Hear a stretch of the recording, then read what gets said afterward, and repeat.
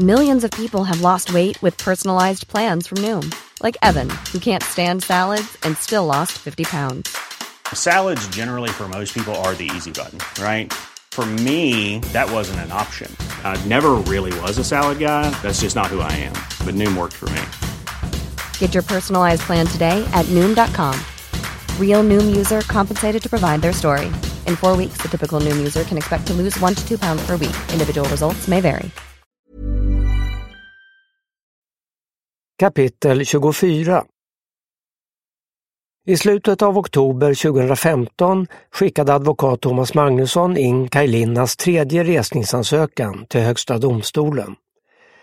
Likt tidigare handlade det om att skärskåda Nils. 3 uppgifter var särskilt viktiga.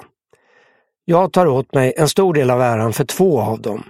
Även om det var Mårten Barkvall som fångade dem på film var det jag som upptäckte dem. Först gällde det vad Nils sagt om hur många besök han gjort hos bröderna i Kalamark. I filmen berättar han om 2 besök och att han hämtat totalt 140 000 kronor. Under rättegångarna nämnde han 1 besök då han fick 80 000 kronor.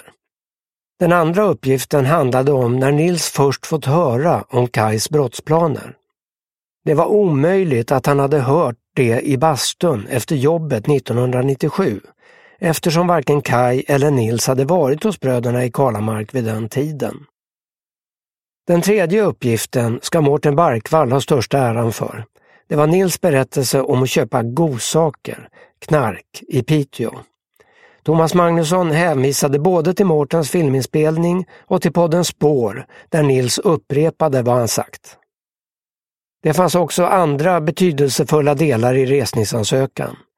Likheterna mellan brotten i Kalamark 2004 och Långared 2011 var en punkt. Thomas Magnusson bifogade ett yttrande från Per-Anders Granhag, professor i psykologi vid Göteborgs universitet med specialitet rättspsykologi.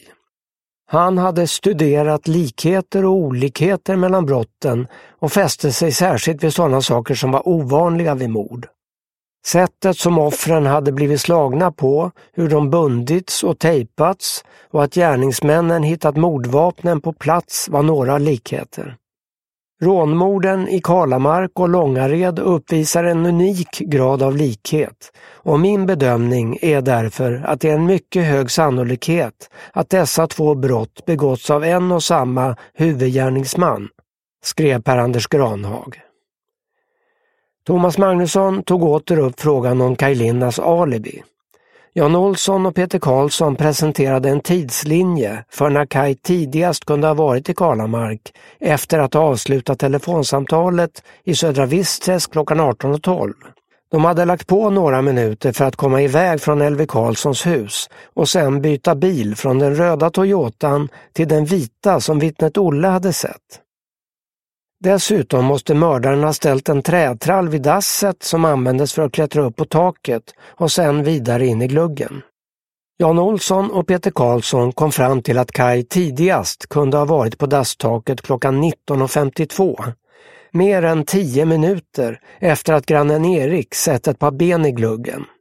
Jan hade också analyserat spåren vid brödernas bil och funnit tecken på att flera personer hade klivit ur bilen. Det handlade om minst 2 sorters spår. Några av dem var lämnade av en skidpjäxa.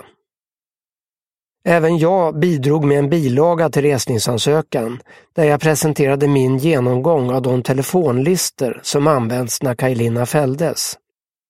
Som journalist kände jag mig obekväm med att skriva en inlaga till en domstol, men jag såg ingen annan möjlighet och bestämde mig för att vara helt öppen med saken.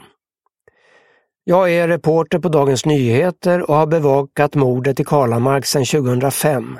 Mitt intresse har skapats av, som jag uppfattade, de stora brister, obesvarade frågor och felaktiga slutsatser som finns i förundersökningen och även i de fällande domarna från såväl tingsrätten som hovrätten, skrev jag. Därefter presenterade jag det som jag uppfattade vara konstigt i telefonlistorna. Jag hade upptäckt att det fanns flera överlappande samtal i listorna. Samtidigt som Nils och Bertil satt i timslånga samtal med varandra hade de ringt upp andra personer, ibland från samma telefon. Jag hade också sett att Nils, som hade 2 mobiltelefoner, hade ringt från den ena till den andra på natten efter mordet i Kalamark. I listorna framgick vilken mast den ena telefonen hade varit uppkopplad emot, däremot inte den andra. Jag tyckte det var underligt att en ägare av 2 mobiler ringde sin egen mobil. Det tydde på att Nils telefoner var på olika platser och kanske användes av olika personer. I min research hade jag också hittat uppgifter som försvagade Bertils alibi. Hans pappa påstod att han ringt sonen 3 gånger samma dag som mordet begicks. Det hade domstolarna trott på, men i telefonlistorna fanns inga sådana samtal registrerade. Istället fanns ett enda samtal från Bertil till hans pappa. Det hade påbörjats klockan 22:21 från Bertils hemtelefon i Luleå. Resultatet från travet, som var vad de 2 skulle ha diskuterat, började sändas på tv först några minuter senare. Hovrätten hade dessutom skrivit fel tid för det samtalet i domen. Samtalet påstods ha ägt rum klockan 21:21 och hade i så fall varit ett tecken på att Bertil var hemma samtidigt som mordet begicks. Men om ett samtal en timme senare kunde betraktas som ett alibi var mer tveksamt. Varken Kai, Thomas Magnusson eller jag trodde att Bertil var inblandad i mordet. Men frågan om Bertil och Nils hade alibin blev ändå viktig eftersom domstolarna hade använt det som argument för att lägga skulden på Kai. Thomas Magnusson kopplade otydligheterna i telefonlistorna till en annan sak som Nils hade sagt i Mårten Barkvalls film. Nils berättade där att han tyckte att telefonsamtal i sig var ett svagt alibi och påstod att han själv genom sitt arbete hade kunskap om hur man kunde manipulera eller lura systemen.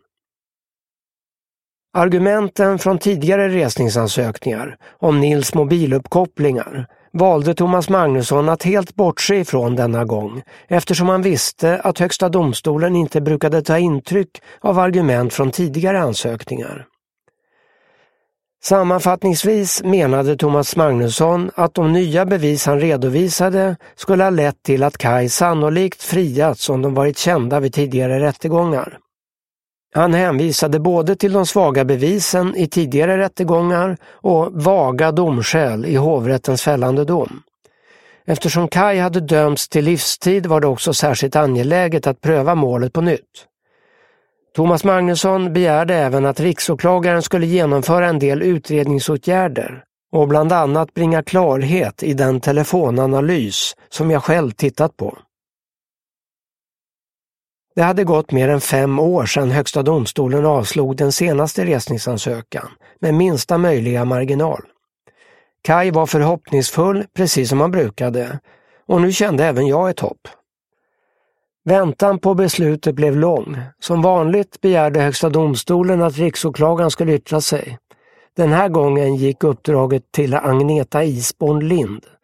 Hon hade nyligen gått i pension och anlitades särskilt för just detta. Svaret kom i slutet av maj 2016 och var på 12 sidor, men riksåklagarens inställning gick att utläsa på första sidan. Än en gång motsatte den sig resning. Dessutom ville den inte göra några utredningsinsatser. Jag hade nog väntat mig att riksåklagaren skulle vara beredd att utreda vissa saker närmare, men trots det blev jag inte förvånad. Riksåklagaren hade genom alla år motsatt sig en ny prövning av mordet i Kalamark. Ändå var det nervöst att läsa förklaringen. Hade riksåklagaren upptäckt någon svaghet i ansökan? I så fall skulle det säkert påverka Högsta domstolens bedömning. Diskussionen kom som vanligt och kretsar kring detaljer som för de flesta måste framstå som ovidkommande. Att saken egentligen handlar om ett brutalt mord framkommer sällan i skriftväxlingen. Riksåklagarens främsta skäl till att motsätta sig resning var orubblighetsprincipen. Den tidigare domen skulle stå fast. Kaj Linna hade inte fått fram något nytt som gjorde att målet behövde prövas igen.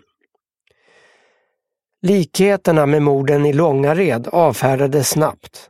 Sådana jämförelser kunde göras i många fall och borde inte vara grund för resning. Viktigare var hur riksåklagaren såg på Nils nya uppgifter.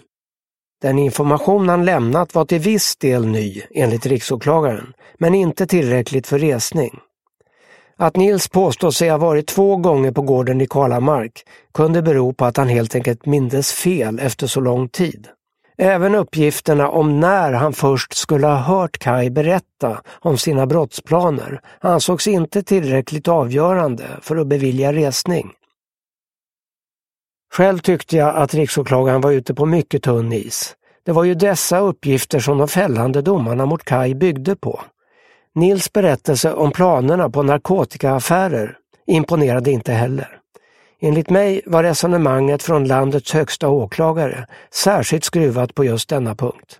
Riksåklagaren kopplade frågan till om avvärjningsresan hade ägt rum eller ej och menade att den frågan var prövad i tidigare resningsbeslut. Men frågan gällde ju Nils trovärdighet. Talade huvudvittnet sanning eller ej? Nu fanns uppgifter där han bevisligen påstod något helt annat än vad han hade sagt under rättegången. Min genomgång av telefonlistorna och parallella samtal avfärdades också.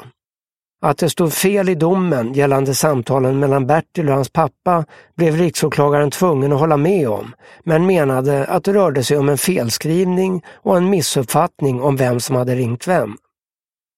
Vissa resonemang i riksåklagarens förklaring var, som jag ser det, riskabla för rättssäkerheten.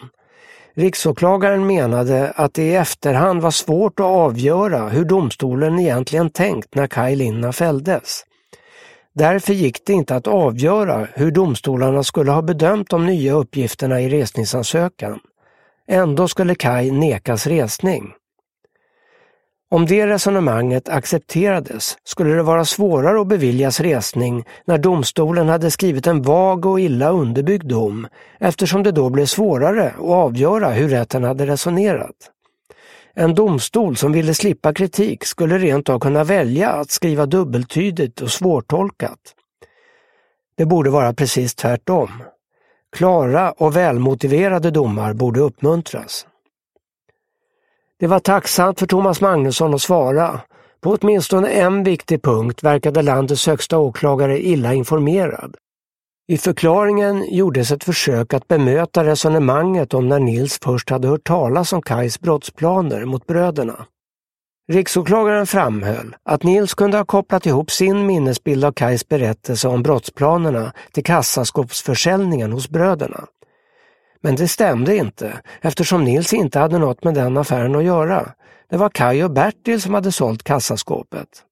Jag tipsade Thomas Magnusson om ett avsnitt i Mårten Barkvalls film som tydligt visade detta. Nils trodde att kassaskåpsförsäljningen ägde rum i mitten av 1990-talet. Men Kaj och Bertil gjorde affären först i augusti 1999. Det var inte förvånande att Nils inte hade någon koll på detta, men tack vare riksåklagarens argumentation blev det nu ännu tydligare att huvudvittnets berättelse inte höll ihop. Eftersom riksåklagaren inte ville öppna den gamla mordutredningen begärde Thomas Magnusson att högsta domstolen skulle besluta om det. Men den begäran bortsåg domstolen ifrån. Allt som behövdes för att fatta ett beslut fanns redan.